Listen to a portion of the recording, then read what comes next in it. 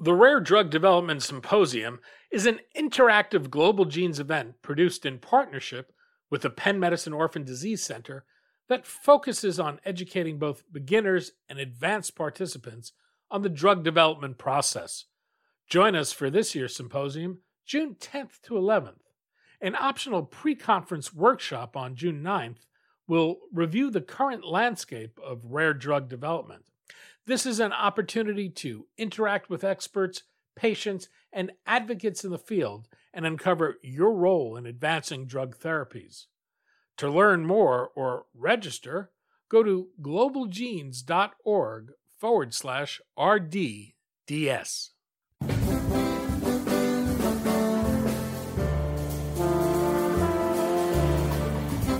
I'm Daniel Levine, and this is Rarecast.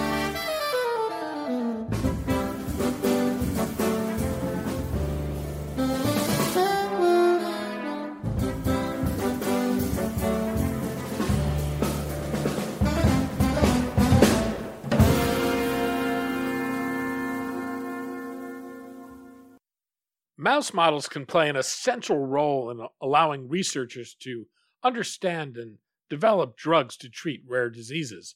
Kat Lutz, Senior Director of Mouse Repository and In Vivo Pharmacology Genetic Resource Science at the Jackson Laboratory, researches mice as a model for human neurodegenerative diseases. The lab's Mouse Repository and Rare and Orphan Disease Center today features more than 12,000 unique strains, including more than 1,700 live colonies that are distributed to the scientific community. We spoke to Lutz about the role mouse models play in rare disease research, how new gene editing technologies are changing the development of mouse models, and why new technologies are unlikely to displace their use anytime soon.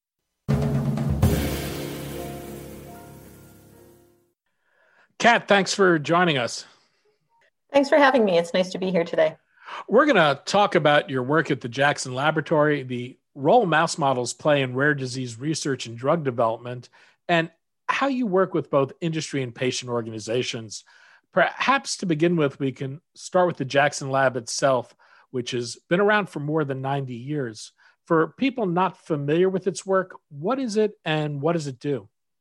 Well, the Jackson Laboratory is a nonprofit research institute.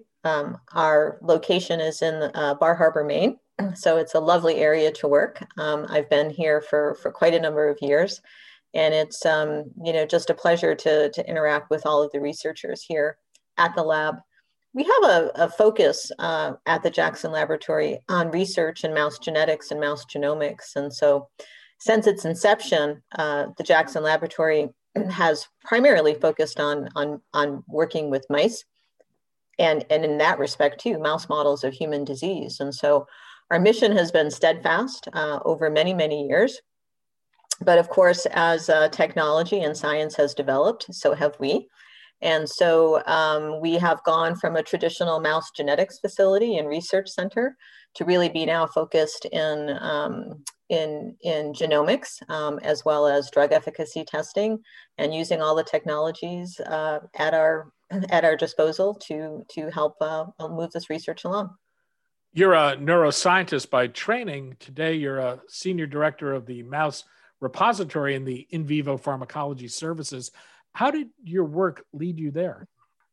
Yeah, it's kind of interesting. I always had a passion for neuroscience and really was quite drawn both in my undergraduate degree and in my graduate work. I think I really started working at the Jackson Laboratory and fell into the mouse genetics part of things. And it was a really nice marriage, if you will, between the neuroscience and the mouse genetics. And so from there, I was working on a lot of neurological diseases using mice as a model. For example, epilepsy was one of the areas that I did my graduate degree in. And then over the years, I think genetic engineering just got to be too tempting to not really plunge into. And so looking at various mouse models, not just in neuroscience, but across a number of different therapeutic areas, just seemed to be a natural way to look at how the Jackson Laboratory could serve its mission to the scientific community. And that is to really provide these mouse models to the rest of the world. And so in addition to being a premier research institute for mouse genetics, we also serve this role as being a mouse resource and repository.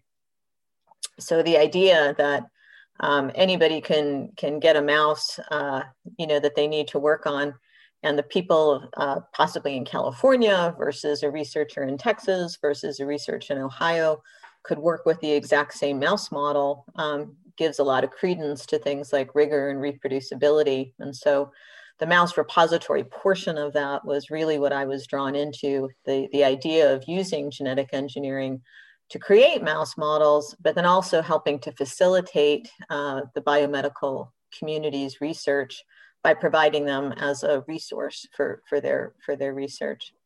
And then the pharmacology was something that just followed naturally. When you have all of these really interesting mouse models of disease, the idea that you want to treat those particular diseases with therapeutics that could be moved from the mouse models to the clinic, for me was a natural progression as well. Why are mouse models so critical for rare disease drug research and development? Yeah, it's interesting. I think a lot of people don't necessarily see mice as good models for human disease, but in fact, most of the genes are conserved between mice and humans, being mammals, in fact, at a very high level and a high degree of percentage in the DNA. So the idea that the biology in general of the pathways and the mechanisms can be better studied sometimes in the mouse than they can be in the human population. And the reason for that is mice can be inbred, unlike people. And the idea that you can hold the genetic background of a mouse steady, for example, is really a powerful component to research, because now the only thing that you're really looking at are mutations and environment. Whereas in people, everybody is a little bit of a mix of genetic material coming from multiple generations and DNA that's segregating. So in a lot of ways, we're able to simplify human genetics and human disease, if you will, by working in mouse systems. And like I said, the reproducibility is pretty interesting when it comes to gene conservation.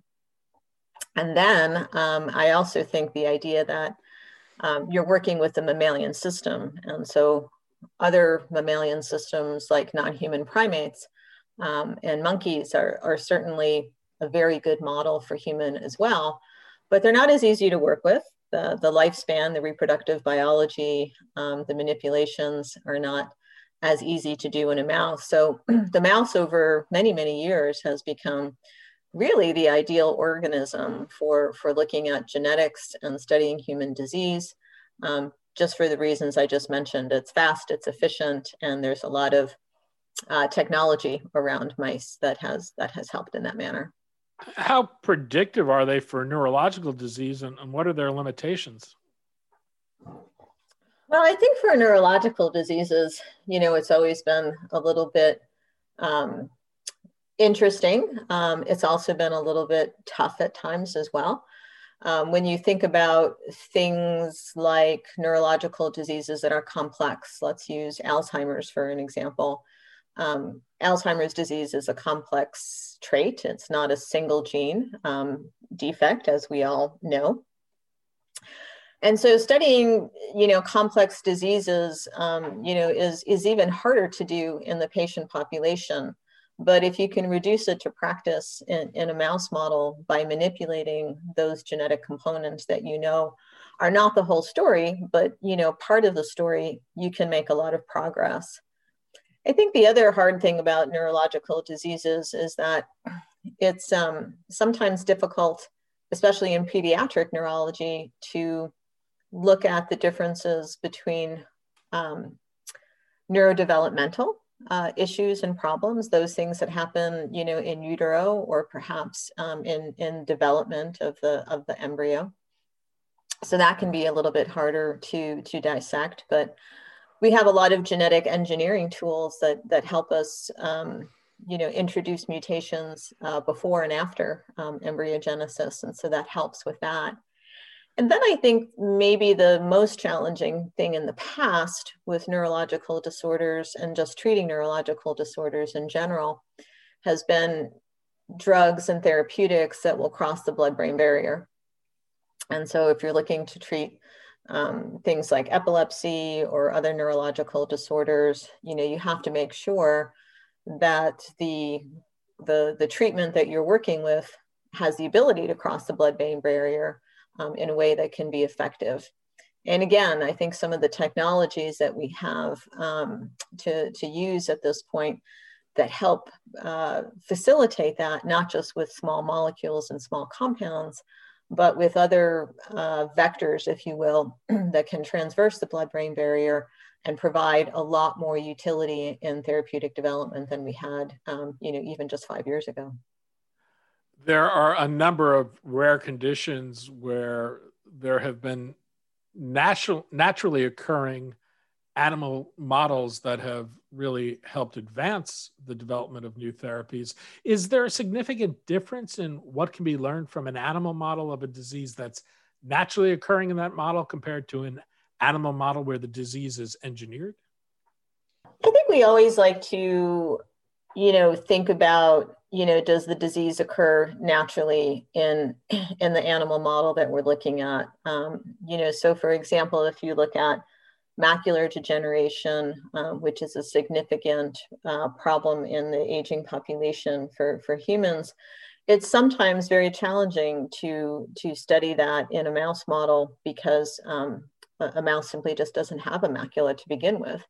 And so, you're looking at physiological differences for sure. But even then, there's so much of the structural biology and the physiology that's similar that maybe those types of things could be, considered minor hurdles, but they don't necessarily stop you from doing what you need to do using the mouse model. I think that naturally occurring, mutations in animal models offer you sometimes a limited insight into that particular disease. For example, if you have a dog model or a beagle model, for ALS or a hearing disorder or a loss, it's a trait that's been acquired and possibly selected or inbred within that animal model. And so sometimes it's very limiting because it only allows you to see one particular mutation, for example, in age-related hearing loss or epilepsy or neuromuscular disease. Whereas in the mouse models, not only can you genetically engineer those mutations in every gene that you can identify as probably causative with that, you can even go down to the different mutation level. And so that, I think, provides you a broader spectrum of phenotypes and clinical presentations, if you will, that you can study and get maybe a broader picture of how that disease is going to progress. We're at this amazing time of innovation right now where we're seeing the advent of many new tools for genome editing. Have these tools changed the speed or process of developing mouse models? Oh, absolutely. Yeah, absolutely. I hate to date myself in looking back at some of the technologies that we had in the past, but you mentioned spontaneous mouse models or spontaneous mutations, and for many years, that's what we used to study the diseases. We would find a mouse model we would find a mouse, for example, in some of our breeding facilities that was maybe ataxic or that was, starting to have seizures when it was handled. And we would use those spontaneous mutations primarily for what we would study. I think probably in the early 90s is really when genetic engineering through embryonic stem cells started to really, take hold. And now it was possible, to look at things a little bit differently. So instead of just studying the genes that presented themselves spontaneously, you can now engineer them. And even then, I think the technology wasn't as advanced. It was It was a little tough. You were using embryonic stem cells, mouse embryonic stem cells, and manipulating them. Sometimes in the early days, you might consider that only a few select, labs could do that kind of work. And then the technology itself was just a little bit time consuming and clunky. There was a lot of trial and error associated with it, and a lot of limitations in what you got on the other end of the mouse model if you were fortunate enough to introduce the mutation that you wanted to.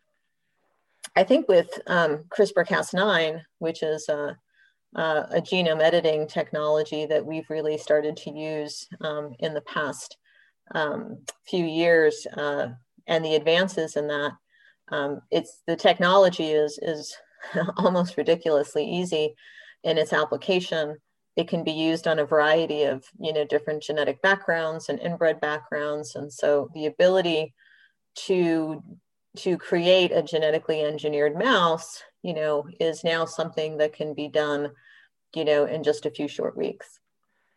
When you hear advice given to patient organizations that are interested in advancing research and finding treatments, there's a predictable to-do list that includes things like getting a website up, starting a registry in natural history, and often high on that list is developing an animal model or a mouse model. At what point should patient organizations look to that task? Yeah, that's a good question. And I think it's, something that definitely, as more patient organizations start to assemble, there is definitely the understanding that if the end goal is a therapeutic, the quicker they have a mouse model that can recapitulate some of the key clinical presentations that would be seen in their patient population, the better off they're going to be. Certainly the things that you mentioned, self-assembling, getting a natural history, really understanding, for rare diseases, what the basis of the commonalities and underlying clinical presentations are is really critically important. A lot of times these rare diseases are pretty heterogeneous in the way they present. And so sometimes, the patients, from one individual to another look very, very different. But it is important in a lot of ways to understand what the full spectrum of the clinical presentations are. Not only that you want to, ultimately cure, but sometimes just ameliorate. And so I think definitely patient organizations that assemble for the purpose of curing their children, or at least at the very minimum, finding a treatment, very quickly now recognize that animal models that can help in the research, not just to understand the disease itself, but to actually be a model for testing directly therapeutics. If you had a mouse model, for example, that had epilepsy, and you were looking for a therapeutic, to treat that particular disease, you would want to genetically engineer that precise genetic mutation into the gene that is causative in your patient population.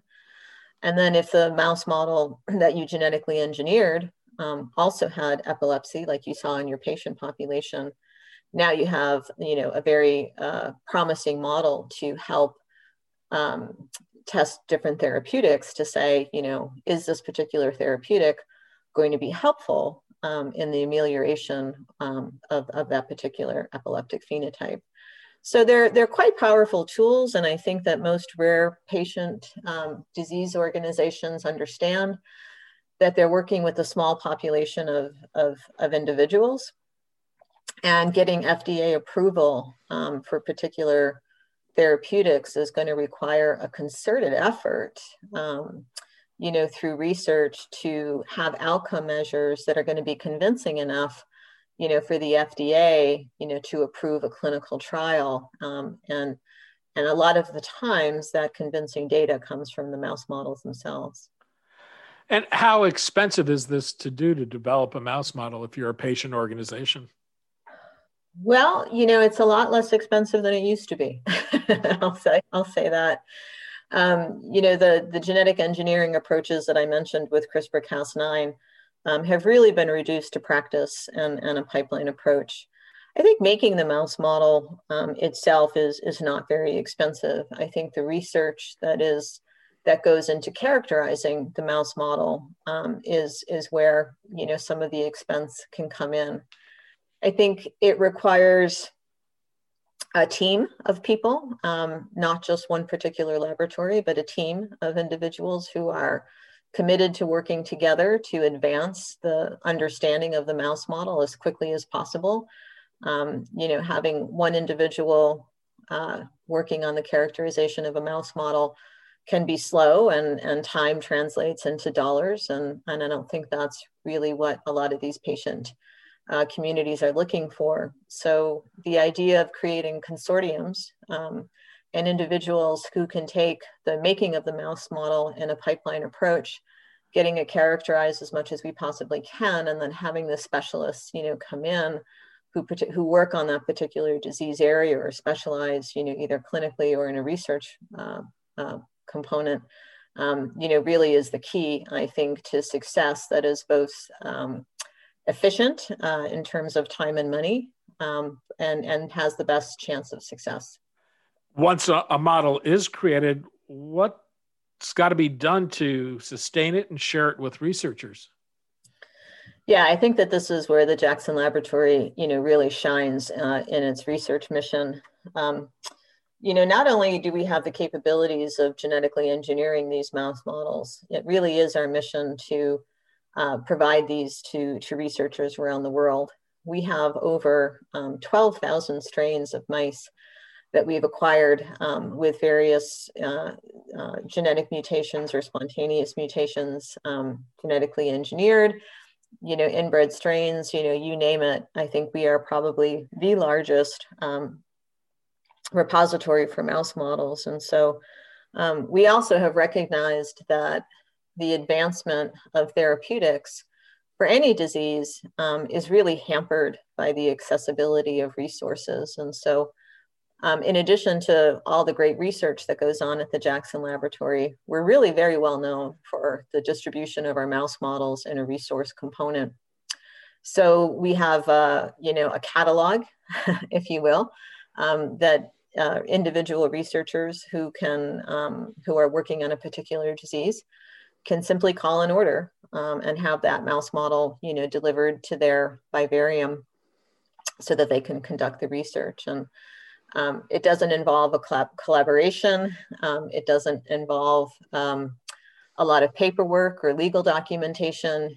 It's simply there to try to be as efficient as possible in terms of getting these resources into the hands of the people who can use them best.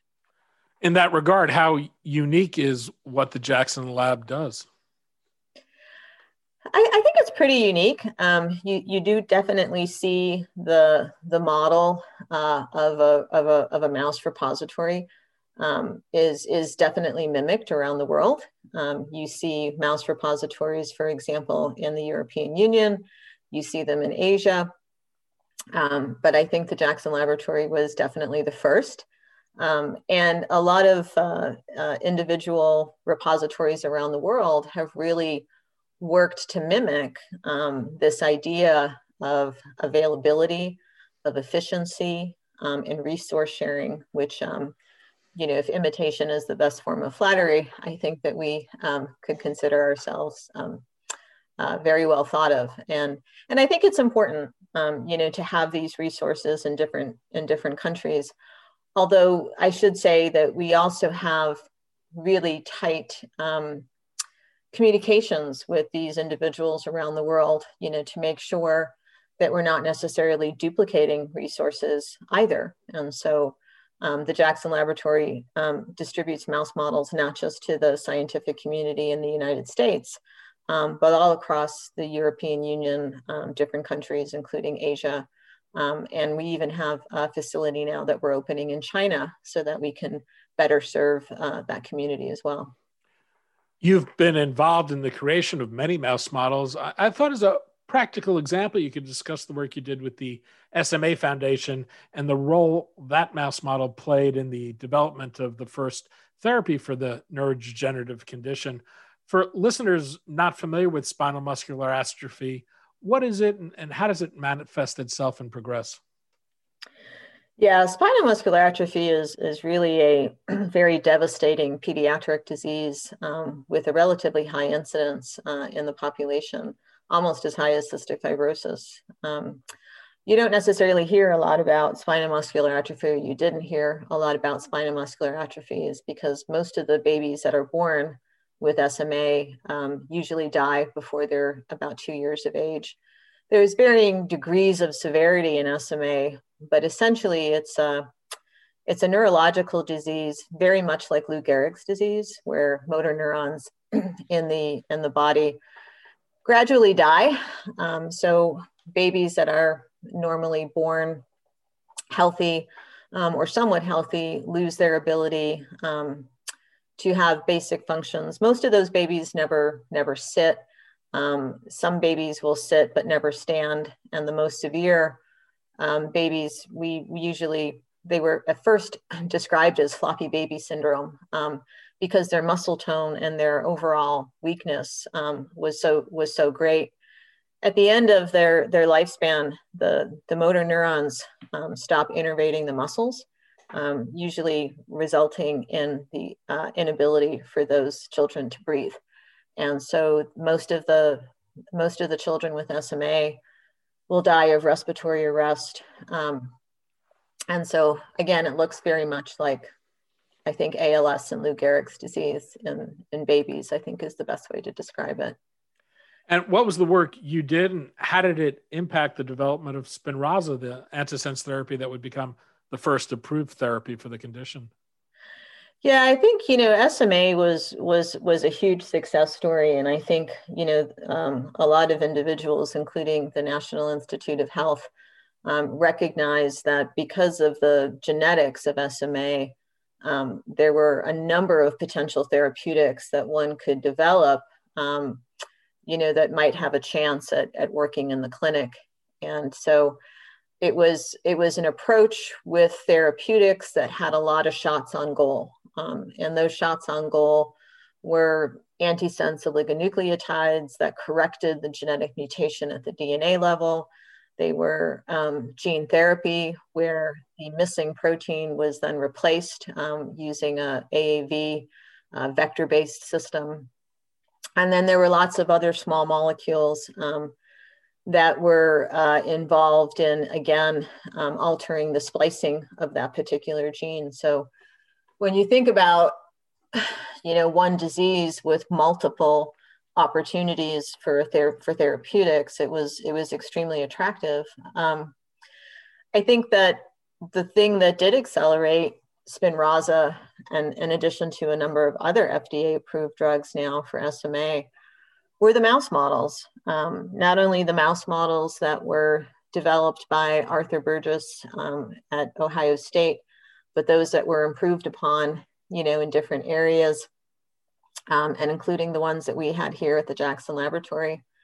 The biggest contribution I think that we made was really being pivotal in the dissemination of those mouse models. And, we distributed those models to researchers, by the thousands. And it wasn't necessarily a resource that was difficult to come by because they were at JAX, they were at the Jackson Laboratories, and anybody could get them. We also, in addition to creating some of the mouse models and distributing the mouse models that were already in existence, we started doing a lot of drug efficacy testing on those mouse models because we had them, and we have incredible resources here in terms of being able to, really work on these mouse models in ways that may be prohibitive to an academic institution. Our mouse breeding facilities, as well as our capabilities, are pretty fantastic. I often refer to the Jackson Laboratory as sort of this mini hospital for mice, where any diagnostic treatment or readout that you need to have can occur. So in that way, I think, the making of the mouse models, the distribution of the mouse models, the characterization of the mouse models, and then ultimately the testing of a lot of the drugs, really kind of came, all together to help facilitate some of what we now have as Spinraza, nusinersen, and some of the other FDA approved drugs now for SMA.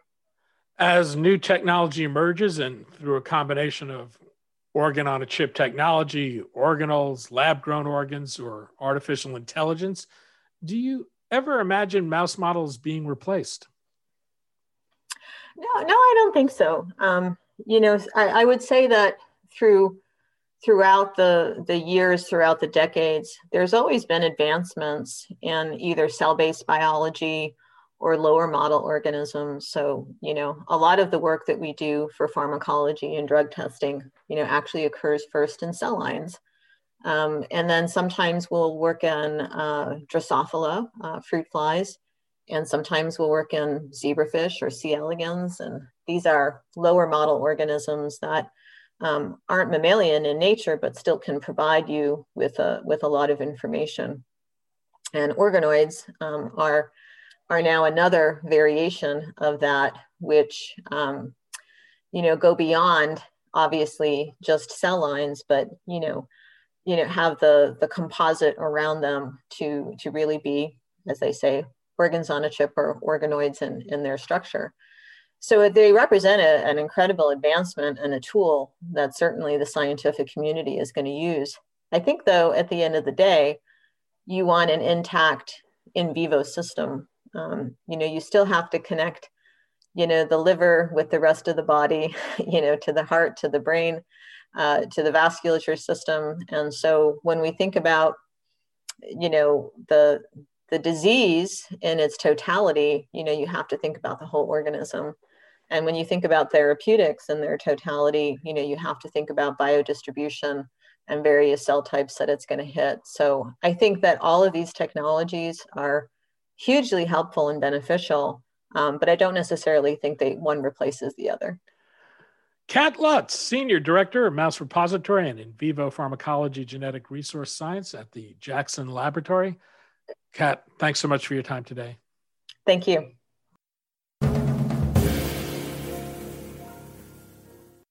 Thanks for listening. For more information about rare disease and to connect to the rare disease community, go to globalgenes.org. To keep up on the latest news and trends affecting the rare disease community, be sure to visit raredaily.org. You can subscribe to the Rarecast RSS feed through raredaily.org or through SoundCloud, iTunes, Stitcher, or your preferred podcast manager. The Rarecast is produced for Global Genes by the Levine Media Group. You can also find our podcast, The Bio Report, on these popular podcast sites. Our theme music is composed by Jonah Levine and performed by the Jonah Levine Collective. We'd love to hear from you. Drop us a note at danny@levinemediagroup.com.